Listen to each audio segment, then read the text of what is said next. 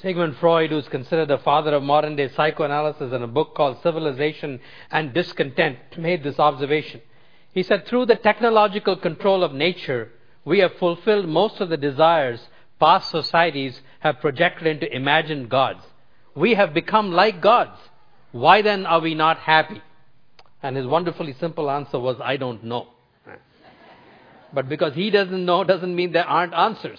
Blaise Pascal, a famous Christian thinker, made this observation. He said, all men seek happiness.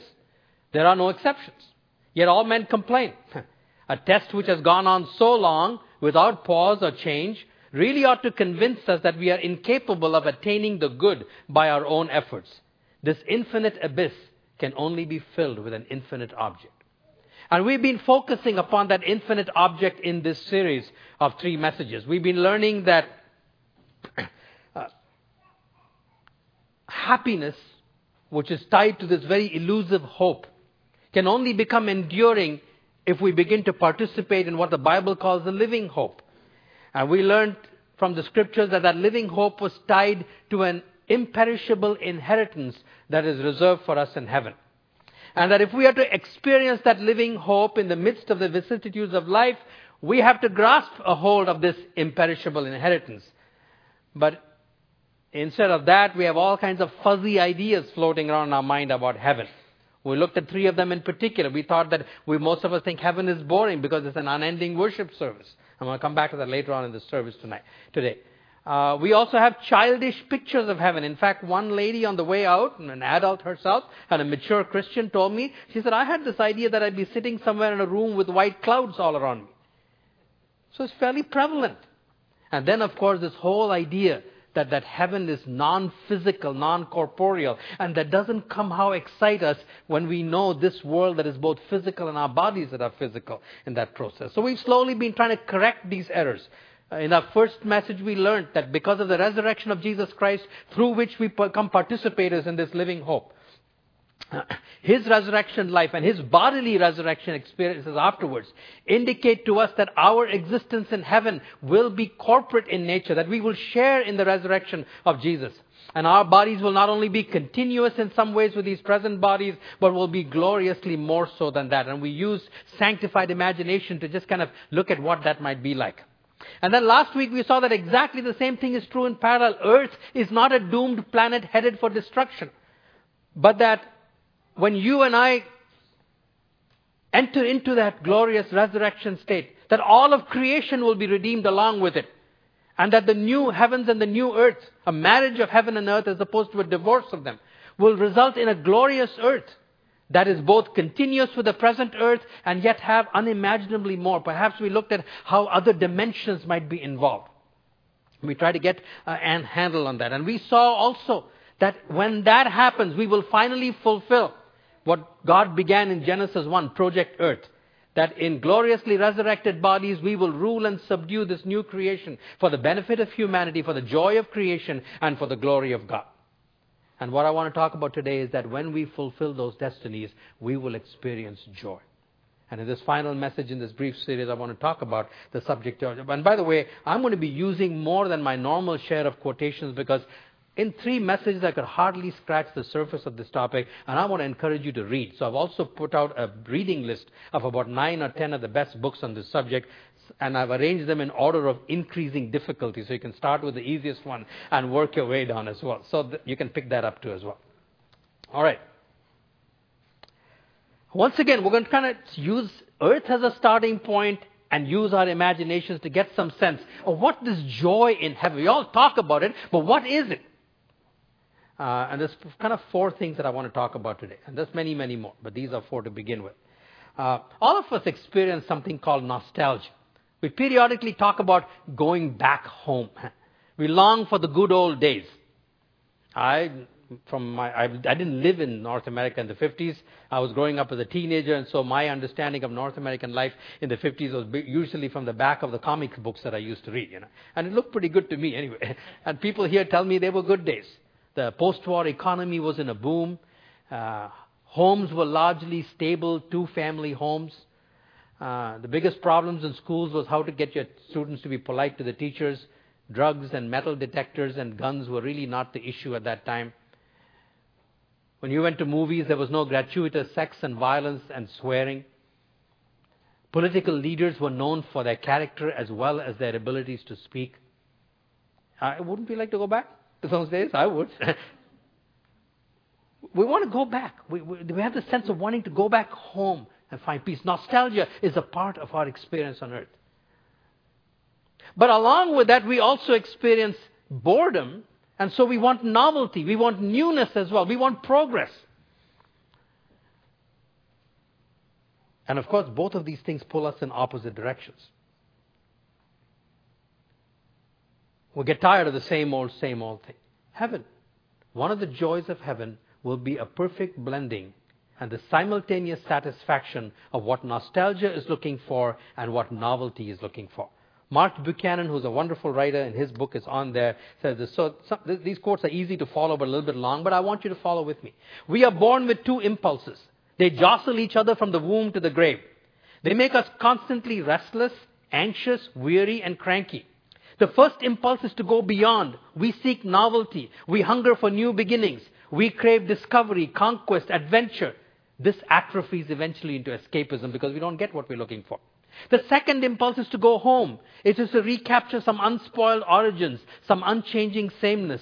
We cherish the familiar. We seek safety, serenity, to find again that which we've lost. And since we don't find it, this calcifies into nostalgia. On earth, not only do these impulses war against one another, but neither impulse is ever satisfied.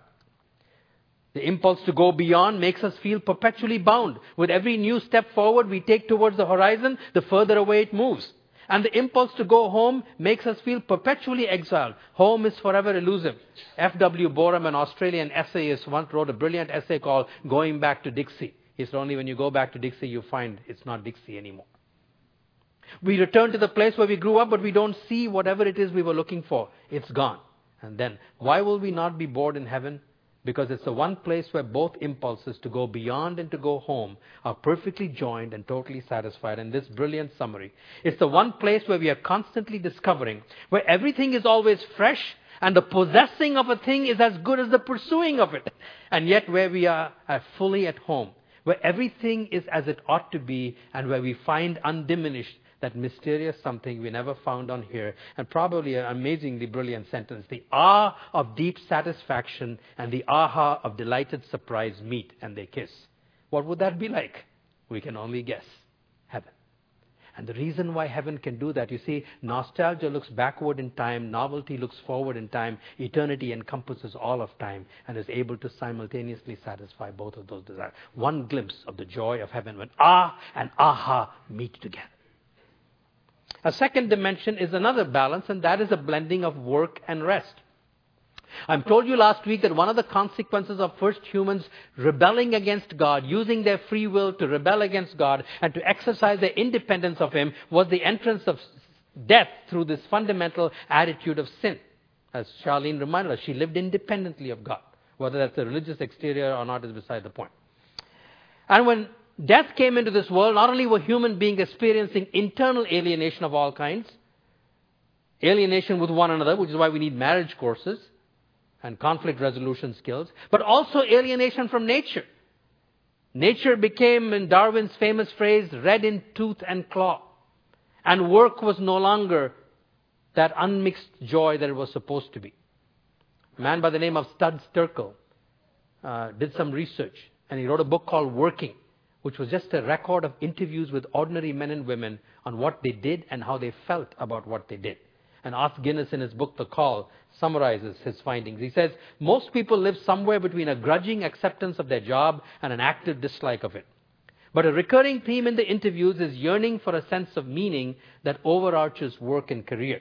And this is, just lest you think this all applies just to the assembly line types, they interviewed some, what we would call artistic white-collar workers. And a woman by the name of Nora Watson, who was a writer in Philadelphia, she said this as part of the interviews. Jobs are not big enough for people. It's not just the assembly line worker whose job is too small for his spirit. A job like mine, and she's a creative writer, she says, a job like mine, if you really put your spirit into it, you would sabotage it immediately. My mind has been so divorced from my job except as a source of income, it's really absurd. Now, there are exceptions, of course. But the fact of the matter is most of us can identify with this kind of struggle with work. The broad consequence of the fall is this alienation when it comes to our work. On the other hand, no work at all is also not satisfying.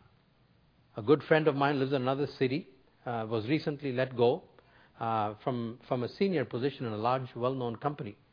It was through no fault of his own. The company became aware of that and therefore gave him a really, really good settlement, which allowed him, and he was a wise man, used that to spend a lot of his time with his family and young family and children. But recently he was saying, I'm getting bored. I got to work again.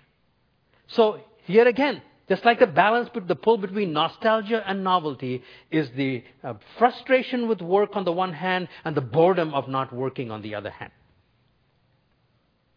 Mark Buchanan again talks about how one of heaven's joys as we fulfill our destiny is to blend these two things perfectly. And he asks us to go through an imagination exercise, and it's easy to do, so I want you to don't just read, I want you to actually do this with me.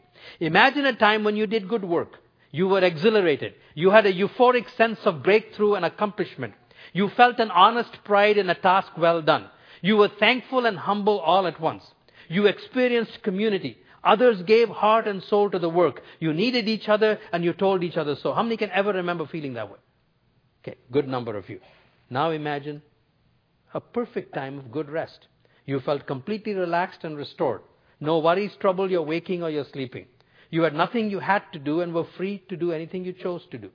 The tenseness and tiredness you knew vanished. You began to think clearly, pray freely, play joyfully. You entered deeply into fellowship and worship. You experienced shalom, the flourishing, recreative vitality of God's breath moving through you. Maybe a few of us, but how many of us have felt that at times? And now, here's the beauty of heaven. He says, now imagine those two things joined seamlessly together and the whole never fading. Joy, heaven. The perfect blending of satisfying work and shalom rest at the same time. And why can heaven do that? Because there in gloriously resurrected bodies, in a resurrected earth, we will be fulfilling our destiny to rule and subdue creation for the benefit of humanity and the glory of God. The third dimension of the joy of heaven is not so much a balance between extremes that pull us in opposite directions as much as the joy of continued learning. A Gallup survey showed that 18% of people thought that we would not be growing intellectually in heaven. Nothing could be further from the truth. Let me give you some dimensions of what this learning might involve. First of all, it involves new perspectives on earth to begin with. Randy Alcorn in his book on heaven talks about a time when he was speaking at a church and a woman came up to him afterwards and she said, do you remember being on an airplane ride where you gave a young college student a copy of your book, Deadline? Deadline was a fictional novel he'd written. Well, that's not easy to remember if you're traveling a lot. But as a result of a few more questions and conversations, Alcorn was actually able to place that conversation. And he said, yeah, I remember this conversation with a young fellow who was on his way to college, leaving home for the first time. They had a conversation about Jesus. He gave him the book Deadline, prayed with him when they got on the plane. And well, that was it. How often do you get to hear the end of stories like that? Well, this woman said, well, you don't know what happened afterwards. Let me tell you. She said, he got to his dorm, unpacked, opened your book, couldn't put it down till the end. And at the end of that book, he gave his life to Jesus. And she said, he's one of the most dynamic Christians that I have met. Now, Alcorn says, how often do we have and you know what that feels like? I can just imagine, because this past week, something like that happened to me, where an individual shared something about a previous encounter that he and I had had. That was the furthest thing that I could ever have imagined was true. For a few moments, I felt joy that you could not explain. You know what that is? That is a perspective on earth that sometimes you get on earth, but you will get it in heaven all the time. You will look back upon earth and you will say, oh, now I see.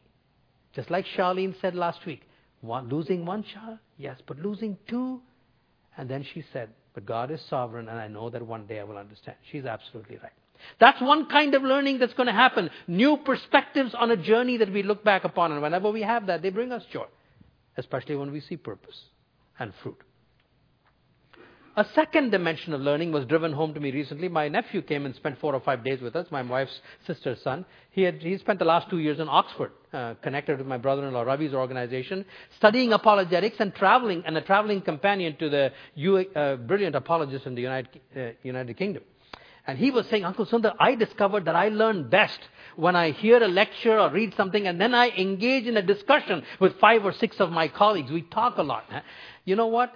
I think there's going to be a lot of that kind of learning in heaven. We will not only be a radiant community, but an intelligent community.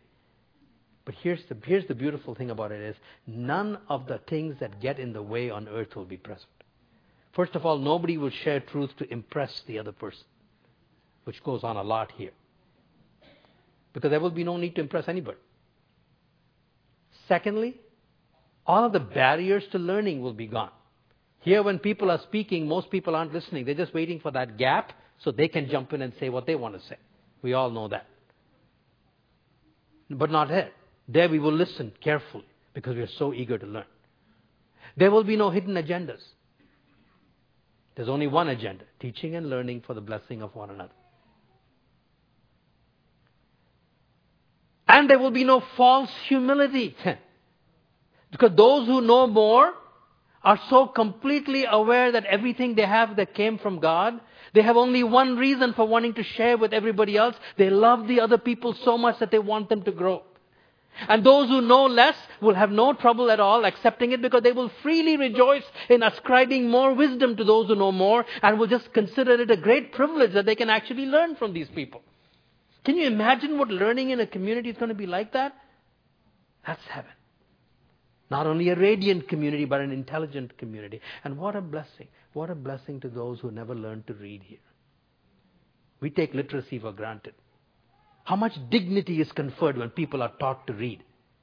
What a blessing it will be for them. What a blessing for those who never got to go to school because they had to look after younger family members. What joy awaits them in the continual learning in heaven. And then, of course, the main subject matter is God. Right here on earth, when the people that we connect with the most, where we spend time in communication and conversation, where we learn about them and open ourselves to them, those people become sources of joy in our life. What will it be like to be in a relationship with someone who's inexhaustibly beautiful, wise, and holy? Father Boudreau, a Christian mystic, made this observation. He said, the life of heaven is one of intellectual pleasure. There the intellect of man receives a supernatural light. It is purified, strengthened, and enabled to see God as He is in His very essence. It is enabled to contemplate Him who is the essential first truth. It gazes undazzled upon the first infinite beauty, wisdom, and goodness, from whom flow all limited wisdom, beauty, and goodness found in creatures. Who can fathom the exquisite pleasures of the human intellect when it does seize all truth as it in itself? If you've ever known the joy of reading a book and finding insight that made you go, wow! I got my eyes open. Have you ever said that? Can you imagine that going on forever and ever and ever? These are at least 3 dimensions of the joy of learning that is awaiting us. But this mention of God as the object of our intellectual pleasure leads me to probably the 4th and the quintessential joy of heaven, and that is the worship of God Himself. Yeah, in one sense, thinking of heaven as an unending worship service is boring. Well, that's because what we experience as worship is nothing close to what worship will be like in heaven. So let me talk a little bit about that. All these other joys, 3 of them that I've tried to illustrate to you, are both overarched and undergirded by this joy of God. The Apostle Paul, one of Jesus' followers, writing to a small group of believers in modern-day Greece, Philippi, he was in prison anticipating his possible execution by Rome. He said this, I desire to depart and be with Christ, which is better by far. He didn't say, I desire to depart to go to heaven, which will be better. He said, I desire to depart and be with Christ, which is better. The dominating central feature that makes heaven attractive is the presence of the Father and Jesus Christ the Son. And in Revelation 22, it says, they will see His face. Throughout the Bible, periodically we are reminded of the fact that it is impossible for human beings to see the face of God, to have that kind of an intimate encounter. But in heaven, in these gloriously new resurrected bodies with whole new faculties, He says they will see His face and His name will be on their foreheads. There will be no more night. They will not need the light of a lamp or the light of the sun, for the Lord God will give them light. He will become the thing that illuminates everything else. Not only will we see Him, we will see everything by Him. I remember the time when our family took its first vacation in Florida. So we drove, like all of us who have little children drive, And by the second night, we got into the top part of Florida. I'd never been there before. Everything was dark. There were long stretches with no lights, no gas stations. And I was getting scared. I thought, why am I here? I wish I were home. Finally found the motel, got in there. But when I got up the next morning and the sun was shining, that which was so foreboding at night was so joyful during the daytime. Not only did I see the sun, I saw everything by the sun, and it was glorious. Something like that will happen in heaven. Not only will we see Jesus face to face, but we will see everything by that light. That's why we don't need any sun and moon. God himself illuminates us, and we will see something of that joy. And when we see it, we will know and experience joy. William Dyke was a young lad who became blind at the age of 10. When he was in his early 20s, went to study in graduate school in England. He fell in love with a woman, and she happened to be the daughter of the British admiral, who gave consent to his daughter to be married to a blind man, but he said one condition. There is a very risky new surgical procedure on eyes. I would like you to undergo that. And so William Dyke said, okay, I will. If that's what you want me to do to get married to your daughter, I will. Under one condition, that my bandages will only be taken off when I'm actually standing at the altar next to your wife. So they agreed. So the surgery was done. The eyes were all bandaged. The wedding day came. Dyke's father led him up to the front and stood there. And the admiral brought his daughter and stood in front.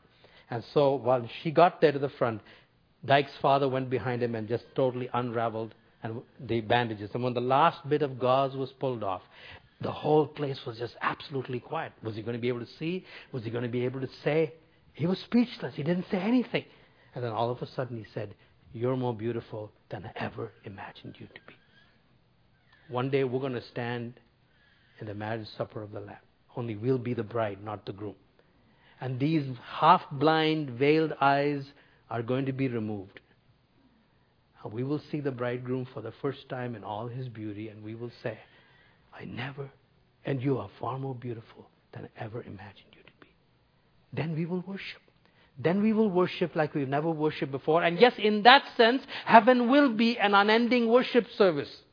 You see, I realized as I began thinking about this, so much of what we experience as a worship service here is just shot through is wired for failure.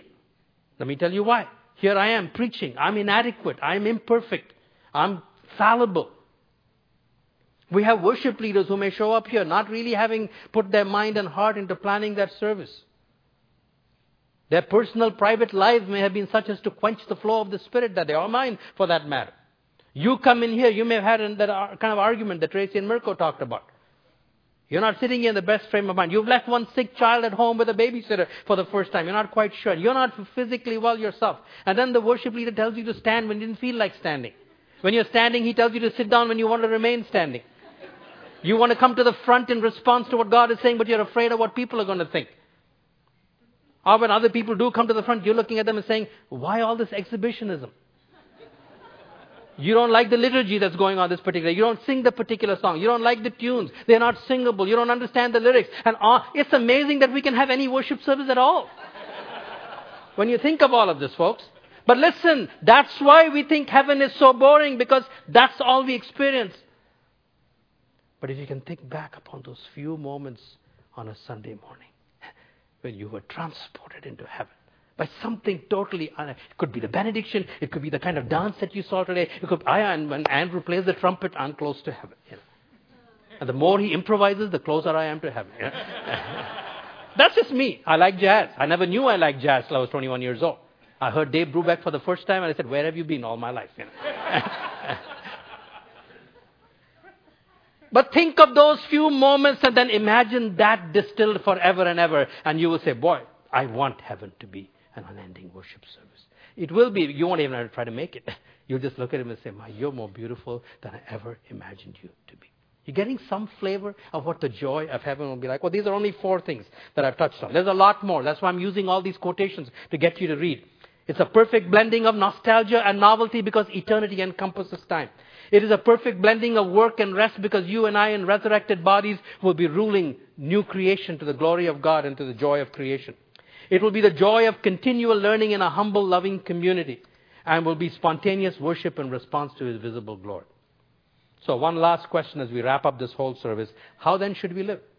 What about now? If this is what heaven is, and we've only scratched the surface, how then should we live now? And the Apostle Paul, writing at the end of one of the longest chapters in the Bible that talk about the resurrection of Jesus, says at the end, "Therefore, my dear brothers, stand firm. Let nothing move you. Always give yourselves fully to the work of the Lord, because you know that your labor in the Lord is not in vain." That's what he wants us to do. In the light of all that we have learned about heaven, always give yourselves fully to the work of the Lord. Always and fully are the two words I want to draw to your attention. Because you know. Always fully, because you know. Always give yourself fully to the work of the Lord, because you know that your labor is not in vain. Listen, precisely because our resurrected bodies have continuity with these present bodies, precisely because the new heavens and the new earth will have continuity with this physical earth, do you know what? Our work in heaven that will have this amazing blending of work and rest and nostalgia and novelty, that work has continuity to the work that we're doing here. Victor Hugo was a well-known author and poet, and he said this as he was approaching the end of his life. He said, "I feel within me that future life. I shall most certainly rise towards the heavens. The nearer my approach to the end, the plainer will be the sound of immortal symphonies of worlds which invite me. For half a century I have been translating my thoughts into prose and verse. History, drama, philosophy, romance, tradition, satire, ode and song. All of these I have tried. But I feel I haven't given utterance to 1,000th part of what lies within me. When I go to the grave, I can say, as others have said, my day's work is done. But I cannot say my life's work is done. My work will recommence the next morning. The tomb is not a blind alley, it is a thoroughfare. It closes upon the twilight and opens upon the dawn."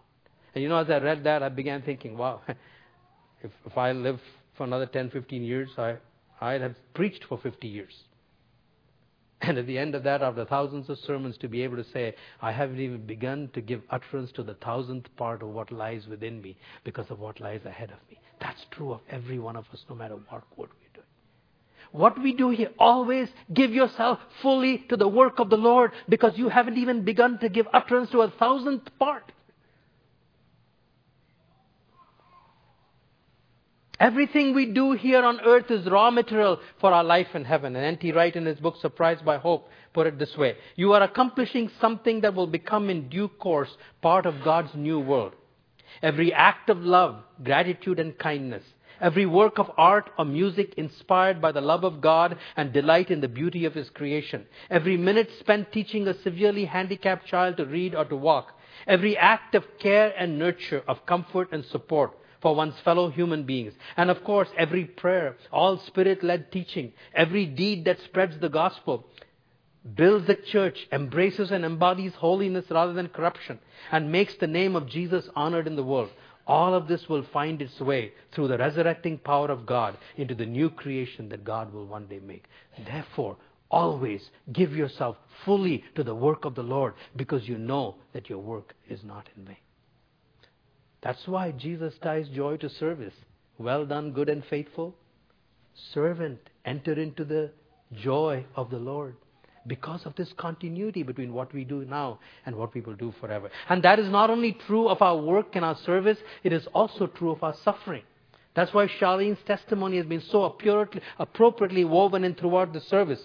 The same Apostle Paul writes this: "Therefore we do not lose heart, though outwardly we are wasting away, yet inwardly we are being renewed day by day. For our light and momentary troubles are achieving for us an eternal glory that far outweighs them." Now, sometimes we misunderstand this. I don't think Paul is saying, all this suffering and this trial, bear up under it, because one day the joy of heaven will be so much that you will forget about all this. That's not what he's saying. He's saying your light and momentary afflictions are actually achieving or working a weight of glory. In other words, these things are actually the raw material out of which joy and glory are being fashioned.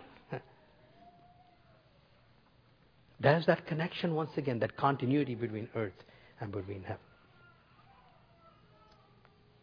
That's why he says, let's fix our eyes upon heaven. And for me, my personal benefit from studying to preach these 3 sermons is that I now have something substantial to fix my eyes upon. Now these are the spiritual eyes. These are the eyes of the heart. These are the eyes of the imagination. And only God can open it. The Apostle Paul said, I pray that the eyes of your heart will be enlightened so that you may know the riches of your inheritance. But at least we have learned in these 3 sermons. Let us fix our eyes on our resurrected bodies with incomparable beauty, increasingly heightened senses, and a radiant community. We learned that in the first sermon. Let us fix our eyes upon the renewed earth with additional dimensions, and you and I ruling and subduing it for the joy of all creation and the glory of God. And then let us fix our eyes upon the joy of heaven, a perfect blending of nostalgia and novelty, a perfect blending of work and rest, and the joy of continual learning in a humble, loving community. And my encouragement to you is this: every time you experience any kind of pleasure on earth, and there are all kinds of things that gives us pleasure on earth. Every time you experience any pleasure on earth, will you just enjoy it and stop long enough to add one more thing? This is just an infinitesimal little reflection of this kind of joy that is waiting for me in heaven. Let us learn and train to fix our eyes upon things that are unseen, not things that are seen. Give yourself, therefore, always and fully to the work of the Lord here. My blessing for you is Paul's prayer to the Ephesians, that the eyes of your heart may be enlightened. To be able to see invisible reality just a little bit more clearly. Because heaven, as you know, is so close. And whenever it breaks in upon you, may you have eyes to see and time to respond. Go in Jesus' name.